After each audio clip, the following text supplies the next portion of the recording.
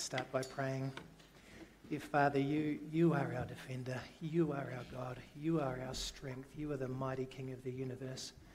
And Father, as we read your word today, help us to come under it. Help us to be warned by it. Help us to be strengthened and comforted by it.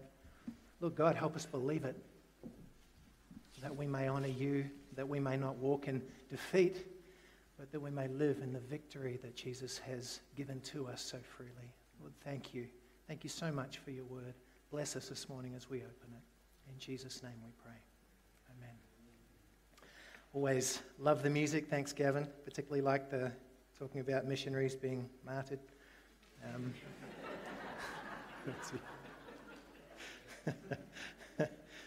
Got me praying. I need to be more careful too about my titles here. Annie was reading out to me what the church email said on was it Thursday or Friday night? And she goes, Simon Pyatt, your adversary. I'm like, no. That's anyway. What a wonderful passage we can come to. Please open your Bibles to 1 Peter 5. 1 Peter 5. This morning I want to talk about something that's been on my heart for a while. I've been thinking about it a lot. And that is the subject of who our real enemy is. Who our real enemy is. In this subject, it's very easy to overemphasize the enemy. And we see that around us as people speak as though somehow Satan was God's opposition in some way, or I should say he is his opposition, but he in no way competes with God. He cannot compete with God. We see this also in books that elevate the Christian to the point that, oh, poor God, what will he do without us? My word, no. We can overemphasize him. But I don't think that's our problem. I don't think that's our problem amongst us. There may be some who may think that way here. And this passage will clear that up for you. You know, our problem is that for all intents and purposes, we can live our daily life as though he doesn't exist at all. We can live our daily life as though he doesn't exist at all, and we're not even in a battle. I trust this passage is going to give us some clarity there.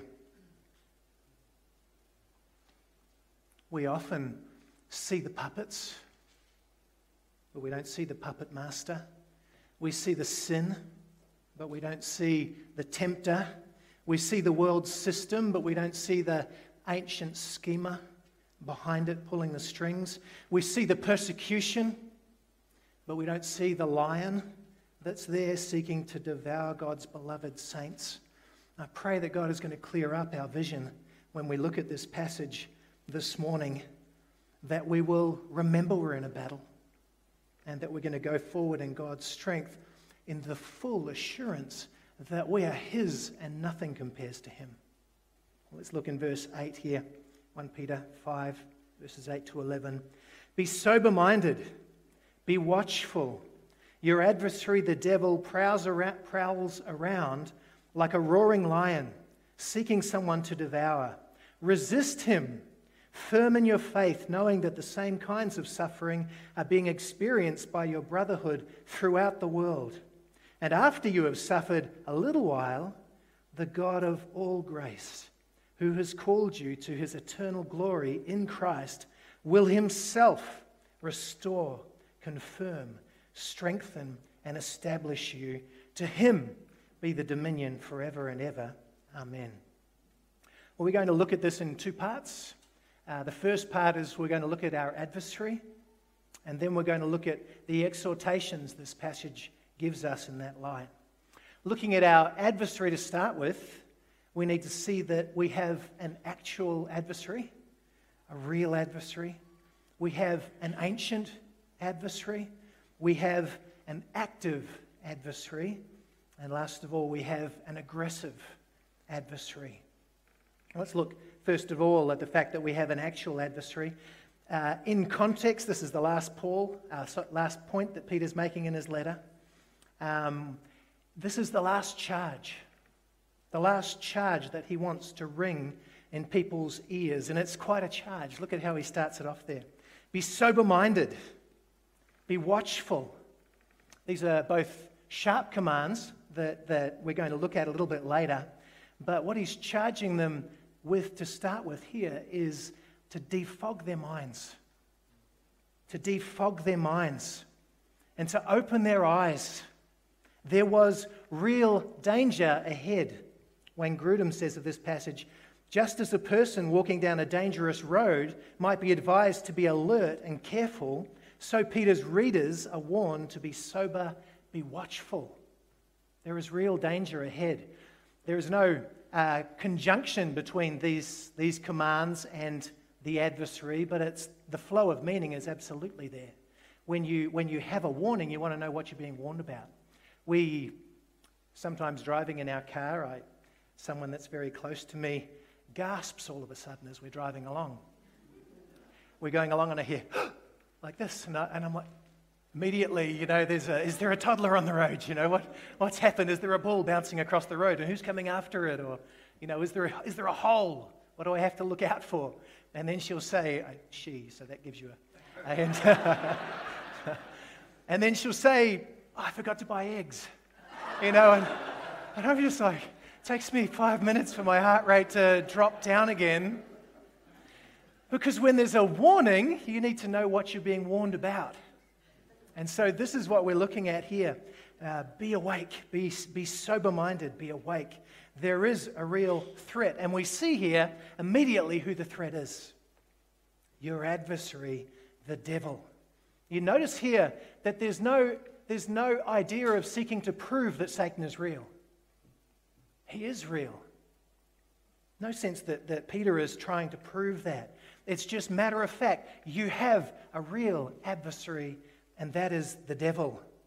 If you say you believe in the Bible, you must believe Satan exists. If you say you are a Christian, you must believe that Satan exists. Why? Because Jesus mentions him 28 times. If you don't believe in Satan, you don't believe the words of Jesus. Very clear. You don't want to say that you don't agree with Jesus. Jesus always portrayed him as real, rational, and emotional, a true person, not just a force. You have an actual adversary. Are you awake to that? Are you awake? Secondly, you have an ancient adversary. The terms here used, your adversary, the devil, they take us back. They take us back to other thoughts that we've seen in Scripture very clearly. The word adversary here, it only speaks here in the New Testament, but it carries the meaning of an opponent in the legal sense, and it echoes another word that you have heard before, the word Satan, the adversary, one who opposes or is an enemy. Devil here means slanderer or accuser. These are familiar words, aren't they? Because we've heard them from the very start. They go back to the very beginning of the Scriptures that we have, the earliest pages, and they speak right through to the last chapters of the Scriptures. God created a beautiful world, a perfect world. He created beautiful creatures who were experiencing fulfillment in life and joy in their relationship with their Creator. And chapter 3 happens. Satan sees this beautiful state and he seeks to destroy it. And you'll notice that he does this by slandering God.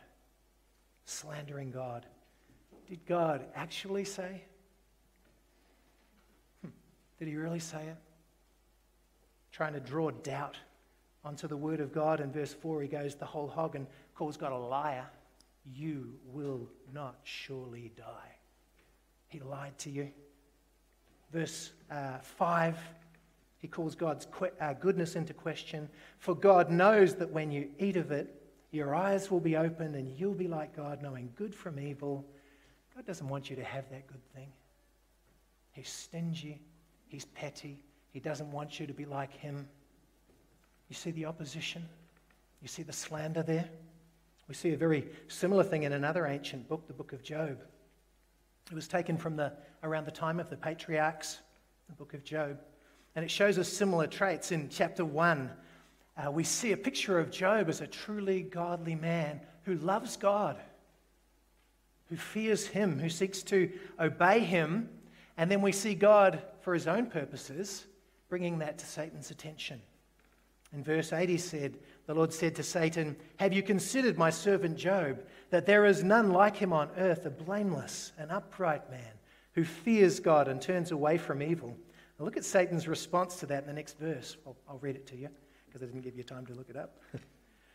Then Satan answered the Lord and said, "Does Job fear God for no reason? Have you not put a hedge around him and his house and all that he has on every side? You have blessed the work of his hands, and his possessions have increased in the land. But stretch out your hand and touch all that he has, and he will curse you to your face." It oozes with hate. Well, you think he really loves you? He only loves you for what you can give him, and if he didn't have that, you would mean nothing to him. Hateful. He would curse you to his face. There's hatred, there's opposition, and again, there's slander. Well, why? Why is it like this? Well, there are two passages that you'll be familiar with from the Old Testament that have historically been considered to be speaking of Satan. They're speaking of earthly kings, so it's a little bit controversial, and there's been a lot of discussion about them, one the king of Tyre and one the king of Babylon. And some people say that it's just hyperbole. But it's huge hyperbole. It's exalted hyperbole, if that's the case. Most evangelical scholars have concluded that this is talking about Satan, or at least they leave room for it. The puppet master. I love this term in Indonesian, mendalangi. It's the puppet master behind it. The one that is controlling, the one that is causing people to act the way they do. And so in many cases, this is what we see, the one behind them. And in fact, when we see these, God is speaking to these men, but he's also seeing who's behind them, the one that's pulling the strings. And this is not unusual in Scripture. You remember the snake? It was probably a real snake, probably possessed by Satan. And then in chapter 3, the curse goes against who? Both the snake and Satan. The snake is cursed. It has to crawl on the ground or slither, right, along the ground. Satan, we see that his head will be crushed. He will be destroyed. God sees the puppet master. When Peter gave his great advice to Jesus, you remember that? Peter's great advice to his friend that he didn't want to lose. Do you remember what Jesus said to him? "Get behind me." Yeah. He saw the puppet master. He saw the one who was behind those things. And I would say that these two passages are doing the same thing, seeing the puppet master behind these two kings. Isaiah 14, 12 to 15, if you'd like to turn there. Isaiah 14, 12 to 15. You've heard these before. It's actually a really good series of sermons given by Philip de Courcy at an Impact conference a few years ago. If you want a more full teaching on our adversary, go to that. You'll love his outline because it's who the devil is, what the devil does he do, and all that kind of thing. Excellent sermon series. Isaiah 14, 12 to 15. "How you are fallen from heaven, O day star, son of dawn. How you are cut down to the ground, you who laid the nations low. You said in your heart, I will descend to the heaven. Above the stars of God, I will set my throne on high. I will sit on the mount of assembly in the far reaches of the north. I will ascend above the heights of the clouds. I will make myself like the Most High. But you are brought down to Sheol, to the far reaches of the pit." That's a very familiar passage to us, I'm sure. The first thing there you see is a name given, the morning star, the eastern star. The King James Version translated this Lucifer, although it just means the morning star. This probably refers to the king rather than Satan. To say that because Jesus refers to himself as the bright morning star in Revelation 22:16. Next we see God's judgment there against Satan, casting him down to the earth. And Jesus makes clear reference to this in Luke 10 verse 18, where he says, I saw Satan fall like lightning from heaven. Cast down, very clearly speaking of this passage. The next we see is the why. And this is the well-known I will statements. I will, I will, I will. He lifted up his heart and pride, and he sought to compete with God. He sought to be glorified with the glory that only belongs to God, and he was cast out. Cast out. And this is probably what Paul was referring to in 1 Peter 3, 6 and 7 when he speaks of the possibility of rushing to lay your hands on an elder. And what happens if that person becomes puffed up? He will face the same. He will face the same judgment that came upon Satan for his pride. Very clear there. Lastly, we see that he's cast down into the far reaches of the pit. Revelation 9:11 calls Satan the angel of the pit. The angel of the pit. So this is very clearly talking about him, and it's more than hyperbole. More than hyperbole. The second passage we need to look at is Ezekiel 28, verses 11 through 17. And this is speaking of the king of Tyre and the puppet master, of course. Ezekiel 28, 11 to 17.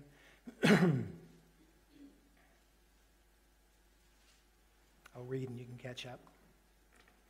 Moreover, the word of the Lord came to me, Son of man, raise a lamentation over the king of Tyre, and say to him, Thus says the Lord God, you were the signet of perfection, full of wisdom and perfect in beauty. You were in Eden, the garden of God. Every precious stone was your covering, sardius, topaz, and diamond, beryl, onyx, jasper, sapphire, emerald, and carbuncle.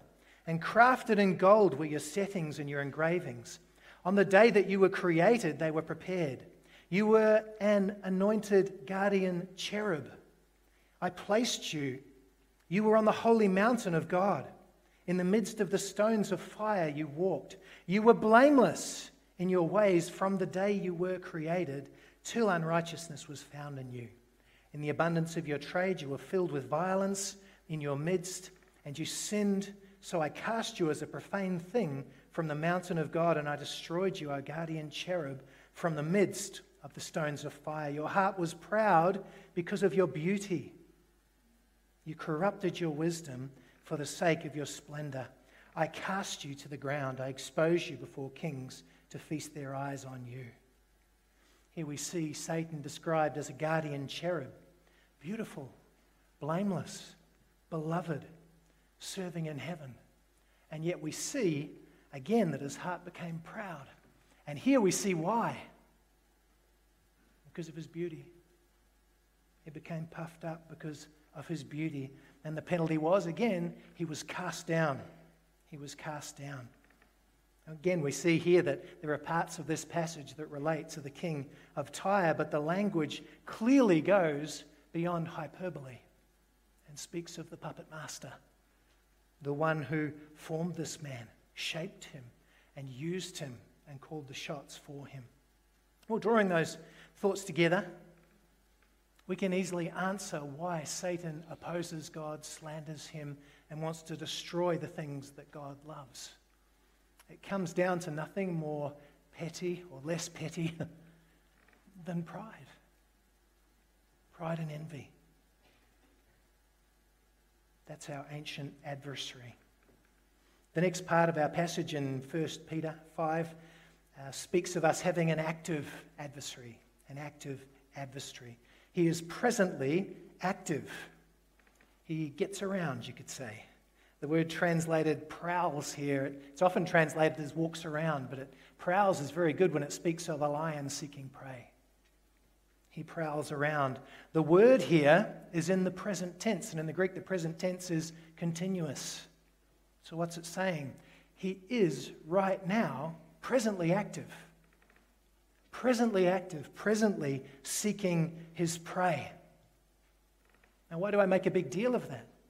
The reason I make a big deal of it is because there is one of the major what's the word? I'm only getting Indonesian. Pandangan. View, sorry. Oh, wow. Gavin's got me tripped now talking about missionaries. One of the major views about end times believes that the millennium is now, that it's currently happening now. Well, those of you who follow teaching on the 1,000-year reign of Christ on earth know that the first thing that happens is that Satan is bound. Satan is bound. Let me read to you from Revelation 21-3.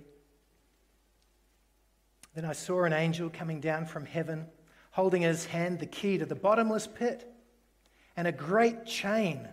And he seized the dragon, that ancient serpent who is the devil and Satan, and bound him for 1,000 years, and threw him into the pit and shut it and sealed it over him, so that he might not deceive the nations any longer, until 1,000 years were ended. After that, he must be released for a little while.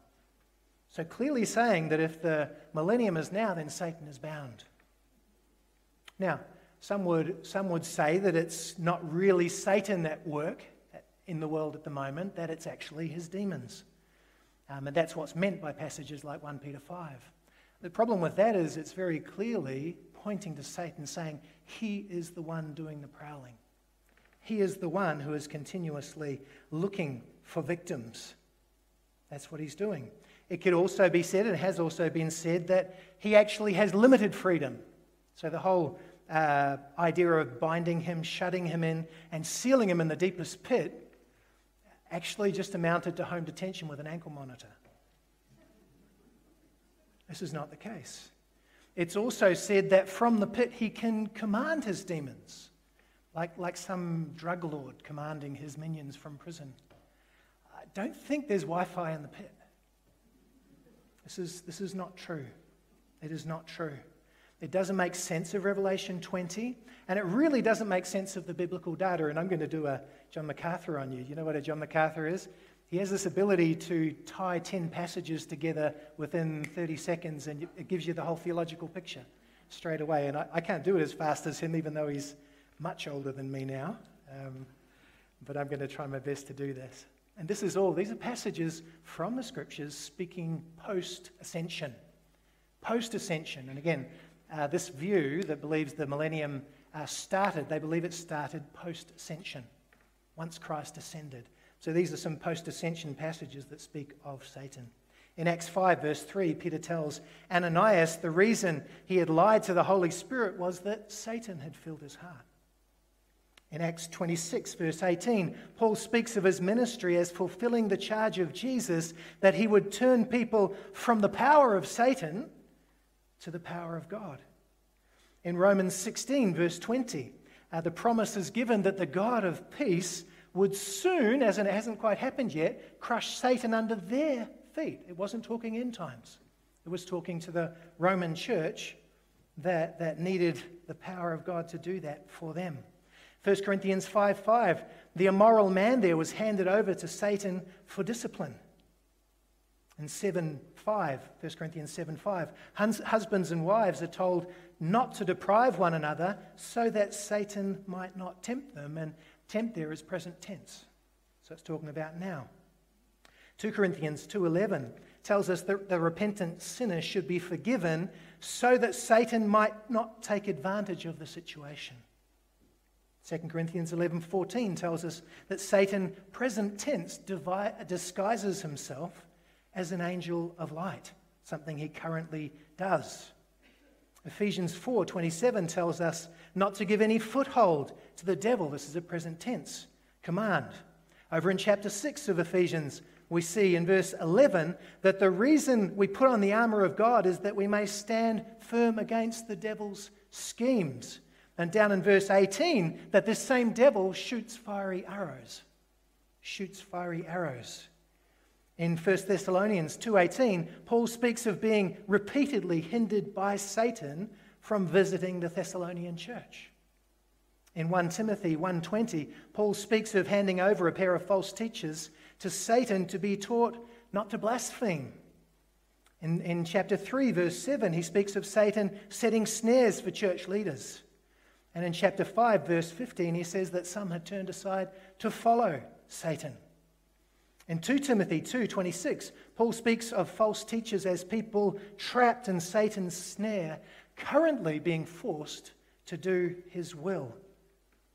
And James 4:7 tells us that if we resist the devil, he will flee. He will flee. And in 1 Peter 5:8, we see that he is actively pursuing believers in order to destroy them.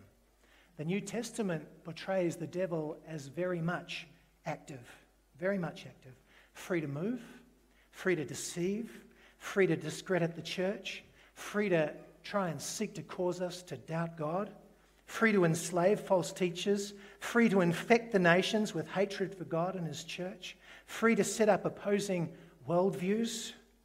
Our adversary is dangerously active, and you need to be awake to this. You need to be awake to this. Well, the last aspect that we need to see about our adversary is that he is aggressive. He is aggressive. Satan is not playing games. He's not your friend. He's currently seeking to destroy people. Our passage pictures him as a lion stalking its next victim. That looks great on film. But if you're standing out there and there's a lion there, you've got to see that picture. He's aggressive and he's seeking to devour Christians. Well, how's he trying to do this? Well, we've seen a few already. He seeks to destroy your confidence in God's goodness. Your confidence in God at all. He wants you to doubt his existence. He wants you to doubt his goodness, his kindness, his grace.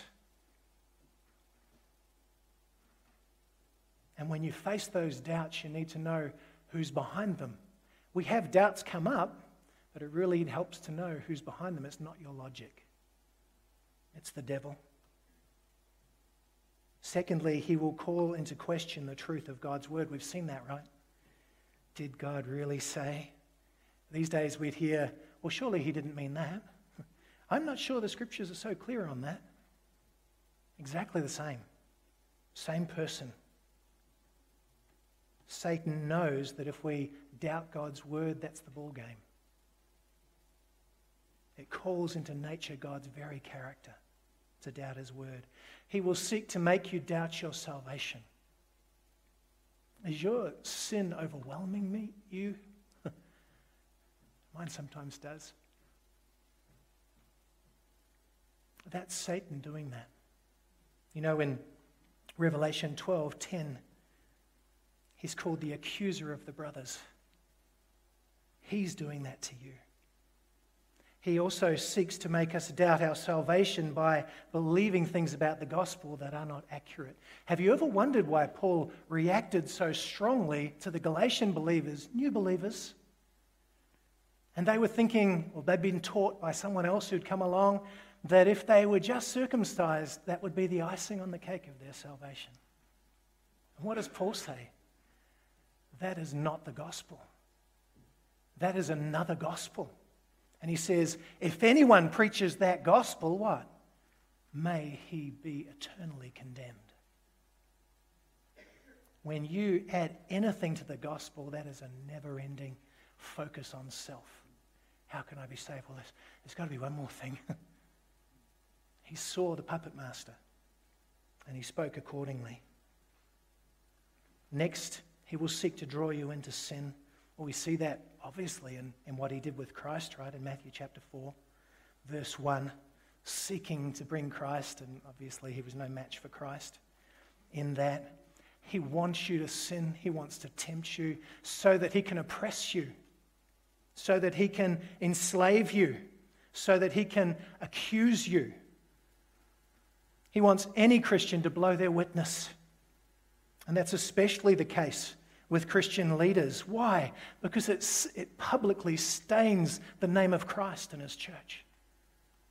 Hatred, slander. He will tempt you to deny Christ. That's what the meaning of Satan sifting the apostles was. What did that sifting look like? It was persecution. persecution that came seeking to make them deny Christ. Do you feel it? Who's behind it? He will seek to have you believe false doctrine. False doctrine. Paul says in 2 Corinthians 11:3, "But I am afraid that as the serpent deceived Eve by his cunning, your thoughts will be led astray from a sincere and pure devotion to Christ." Anything in church life that crowds out Jesus, that robs him of his glory, that makes him less central, less beautiful, less necessary, that fogs up our glasses so that we can't see him and distorts our view of him, is satanic. It's satanic. He will tempt you to preach a gospel that does not save. A gospel that does not save. In Matthew 13:19, remember the parable of the sower, the seed that was not understood, the preaching of the gospel that was not understood. What happened next? Satan comes and grabs it. He does not want people hearing the gospel, and he certainly, if you're going to preach the gospel, he's all right if it's not clear. He's all right if it's not clear. You know, I've seen churches in the area where we have been serving, where the church is still there, the building's there, the people gather every Sunday, they preach from the Word of God, but the crucial truths of the gospel are missing. And it's fatal. It's fatal to the church. You know, I was doing doctoral studies in theology in Jakarta. There was a guy in my class, we were talking about something, and I mentioned the gospel, and he said, "Oh, what's the gospel?" "You're in a doctor of theology class." He knew the word gospel. He'd heard it spoken of before, but in his reading, there'd been so much rubbish said about the gospel that it had fogged his mind. And Satan's entirely contempt for that gospel to be preached because it's a gospel that does not save. And I was blessed that I got to, it was funny, I think he wanted to debate the issue and all I did was preach the gospel to him. That's what to do with the gospel, don't debate it. Lastly here, he will tempt you to live a hollow, disobedient Christian life. He will tempt you to live a hollow, disobedient Christian life. We saw before that Satan repeatedly sought to hinder Paul's ministry. It's in 1 Thessalonians 2:18. We see in 2 Corinthians 12 that a messenger of Satan literally harassed Paul. Someone that was against the gospel and was harassing him to the point where Paul is a guy that I would look at and go, he's so brave, cries out to God, felt the pressure, was desperate. Satan doesn't want us serving God. He doesn't want us sacrificing for him. He doesn't want us living for him, and he certainly doesn't want us talking about Jesus Christ. And if you do these things, you will face attack. And the attacks keep coming, and sometimes you crawl up in a ball, and you live only for yourself. And if you have any comfort in that, the one giving you the comfort is not God. It's not God. The one saying, there is the very one that was attacking you. Now, if you're like me, these things are not unfamiliar. None of them. You've heard the roar. You've felt the bite. Well, let's see how we're to respond here to that. And there are 5 charges from verses 8 to 11. Some of them are explicit, some are implicit, and I've put them in the form of 5 commands. I'm sorry, they're corny. 5 commands: sober up, wake up, stand up, wise up, and look up. The first one here we see is sober up. This charges for us to be sober-minded. Sober-minded. In a literal sense, this speaks of not being drunk. Not being drunk, but figuratively it was used throughout the New Testament and 3 times in this letter about not having your spiritual senses dulled. not having your spiritual senses dulled. One writer says, "Be sober" forbids not only physical drunkenness, but also letting the mind wander into any other kind of mental intoxication or addiction which inhibits spiritual alertness, or any laziness of mind which lulls Christians into sin through carelessness or by default. He, Peter, I'm still reading, knows how easily Christians can lose their spiritual concentration through mental intoxication with the things of the world. With the things of the world. Are you spiritually sober? This is speaking in the context of the fact that we're in a battle and we have a powerful enemy. Are you mentally prepared for this battle? If your priorities lie in the standards of the world, then you are not prepared for the battle. You're compromised at every turn when it comes to this fight. Your thinking isn't clear. Your action isn't decisive. Your rejection of temptation is half-hearted. Your grasp on the sword of the Spirit is loose. My friend, if you want to clear your thinking, seek first His kingdom and His righteousness. That'll blow away the fog.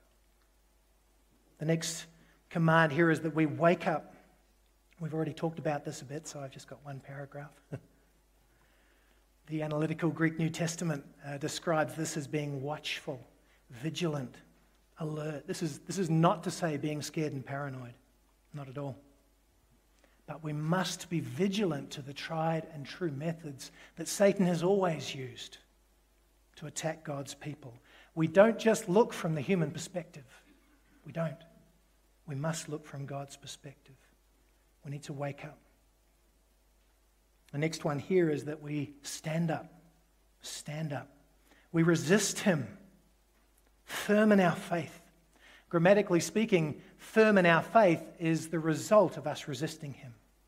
The result of us resisting him. We resist the devil by remaining firm in our faith. Remaining firm in our faith. He wants to shake your faith and to destroy your confidence in God, but you can resist. And you must resist. Resist here speaks of active, determined opposition.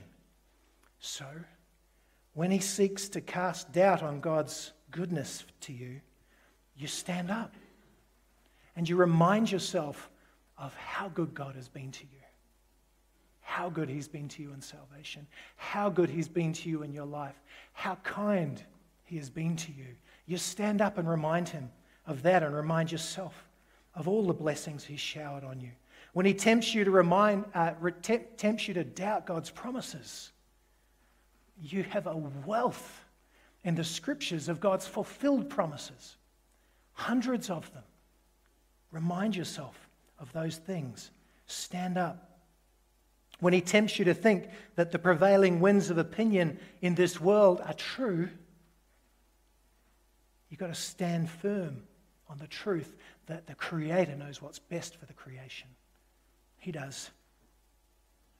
It's interesting. My whole Christian life, I've been told that I'm stupid for not believing evolution. I'm guessing that's the case with you as well. The prevailing winds of teaching that go around. And every step of the way since the 80s, I've been told that it's based on facts. But ever since the 80s, what's happened to those facts? They've changed, but it's still called fact. I don't know. Maybe I need to get a new dictionary. I thought facts were things that were true and didn't change. What's really interesting right now is with all the evidence coming out of the study that's going into the cell, because Darwin didn't have a great microscope, is that the cell is so complex, incredibly complex. Things that didn't look that way to Darwin are now being seen by scientists as absolutely disproving evolution. Why? Because it's mathematically impossible that the changes needed could come about in the cell. It's amazing. Watch this space. Watch this space. God is so much more trustworthy than the talking heads. When he accuses you about your sin, and he does, and he will, agree with him. It's true. You've sinned. You've sinned. And then you stand up and you declare that Jesus Christ fully paid for every one of those sins when he died for you on the cross. And there is no wrath left for you. You are beloved. You are beloved in him. He has no right to you. He has no hold on you. Jesus triumphed over him at the cross. When he seeks to suck you into sin, stand up. Stand up, fully convinced that God has granted you the power to refuse temptation. He has. When it feels like the whole world is against you and you're suffering, much like the people in this letter were, you stand up and you stand firm in the knowledge that Jesus is worth it. Jesus is worth it. And even if you lose everything in this world, and even if your life is taken from you, Jesus is worth it. And he has a far more beautiful inheritance for you after this life than you ever had in this world. And those things that you look at now are so precious, they're going to be worth nothing compared to what you have with him in heaven. And last of all, we stand up and we speak the gospel to people who are bound by Satan. It is the power of salvation for them. So we stand up. And you know what I love? James says, when you resist him, he will flee. You love that word, flee? Messing with God's children is not a safe place to be for Satan. Flee means to run away from danger. You're not dangerous. The one who loves you is dangerous. The one who loves you is dangerous. Next, we need to wise up. Wise up. So this is talking about knowing that the same kinds of suffering are being experienced by your brotherhood throughout the world. Knowing here is perfect tense, it usually is. And it speaks of knowledge that affects you. And what is this knowledge that's supposed to affect us? It's not just you. It's not just you who faces attacks from Satan. All Christians face temptation to doubt God and his word. All Christians feel the weight of Satan's accusations about their sin. All Christians feel the sickening draw of sin. All of us do. Any Christian who stands up for Christ will face persecution. All of us. We're in it together. We're in it together. You young Christians, go and ask some of the older saints in this church that have served the Lord for 50, 60 years. Do you have these problems? And they'll yeah.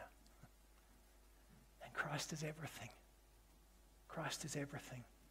We're in this together. This is a comfort to us because the devil wants you to think you're alone. You're not. But it's also an opportunity to think about our family in Christ. Think about our family in Christ when they are in the heat of satanic attack. So we pray for each other. We take the time to comfort one another. We stand up for our brothers and sisters when need be. We need to remember that we're part of a family. The last point here is beautiful. Look up. Look up. Look at verse 10 and 11. And after you have suffered a little while, the God of all grace, who has called you to his eternal glory in Christ, will himself personally restore, confirm, strengthen, and establish you. To him be the dominion forever and ever. Amen. When you look up, you will see a mighty, sovereign God. Do you think that Satan could go near you if God wasn't allowing it for good? Do you think that Satan could buffet you a second longer than God ordained for him to do?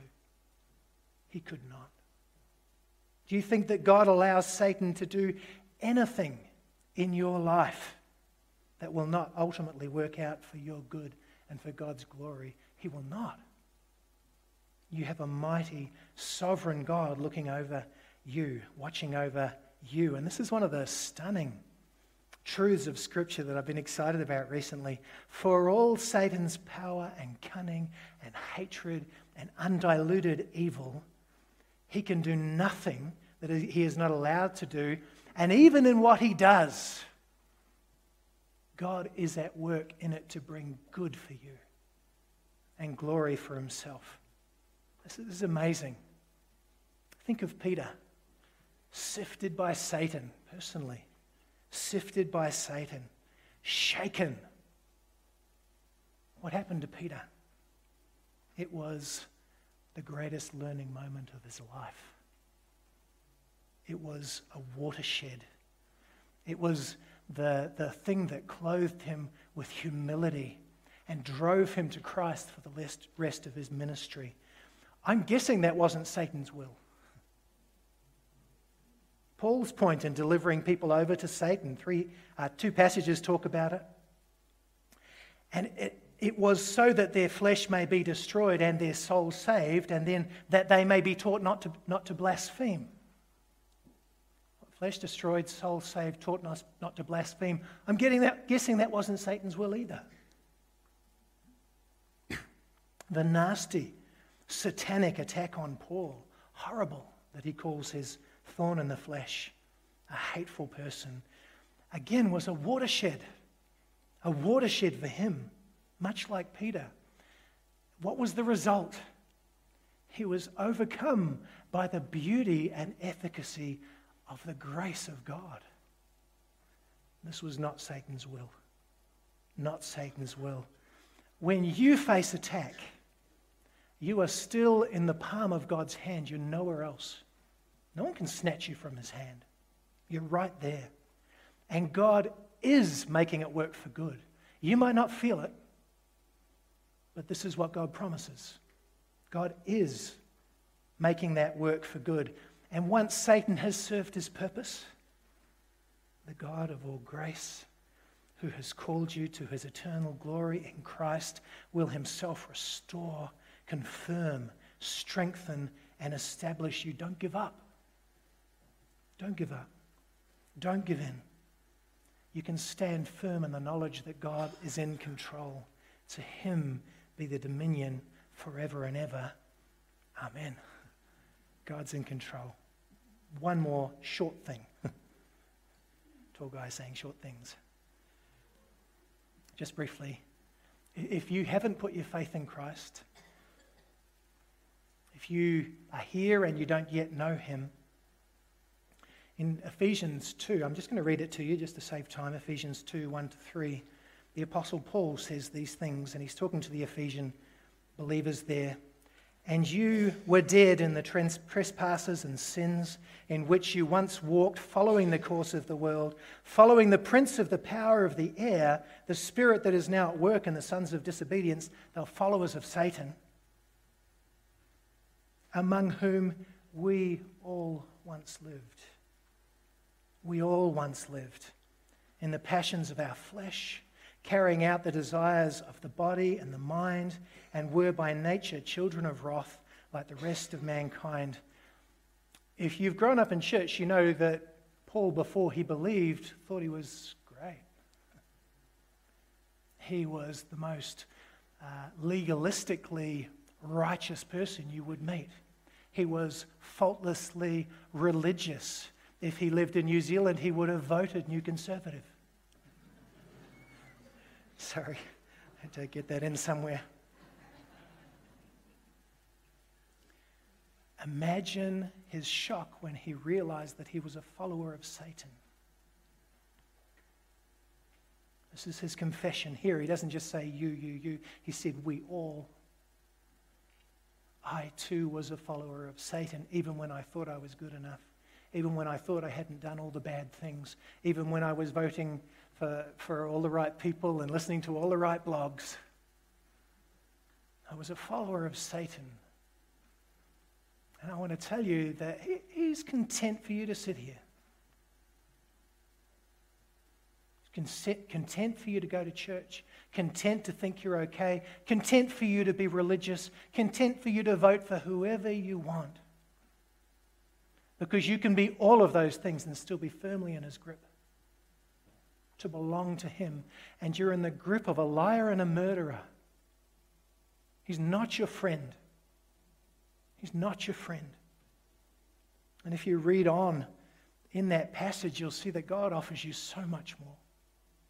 So much more. He offers you life and salvation and a future because he's rich in mercy. He's abounding in love. He desires to lavish his grace on you. Lavish his grace on you just like he has to the rest of us who don't deserve it. We don't deserve it. God loves you and the devil hates you.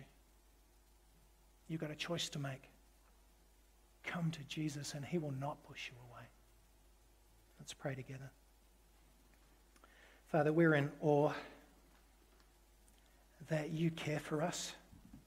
It just blows our minds, Lord, that you who are so great would love us, would think of us. And we know that that's only because of what you did in Jesus that you could ever accept us. Father, please help anyone here who doesn't know you to turn to you, to give up, to realize that apathy is opposition, and to come to Jesus who does love, who does care, so that they may be fully forgiven and accepted. Father, for all of us, wake us up. Please wake us up, dear God. Please defog our minds that we may see the battle that we're in, that we may see Satan behind all of the things in this world that are irking us, and to know where our strength lies. Lord, help us to stand up, that we may be your people shining forth your light in this world. Strengthen your church as we currently face persecution. Strengthen your people in the many places where they're being killed for knowing you and loving you. Dear God, help us to have a reality check, that we may walk in all your will and serve you in the full confidence that no one is greater than you, in the strength that you give us. In Jesus' name, amen.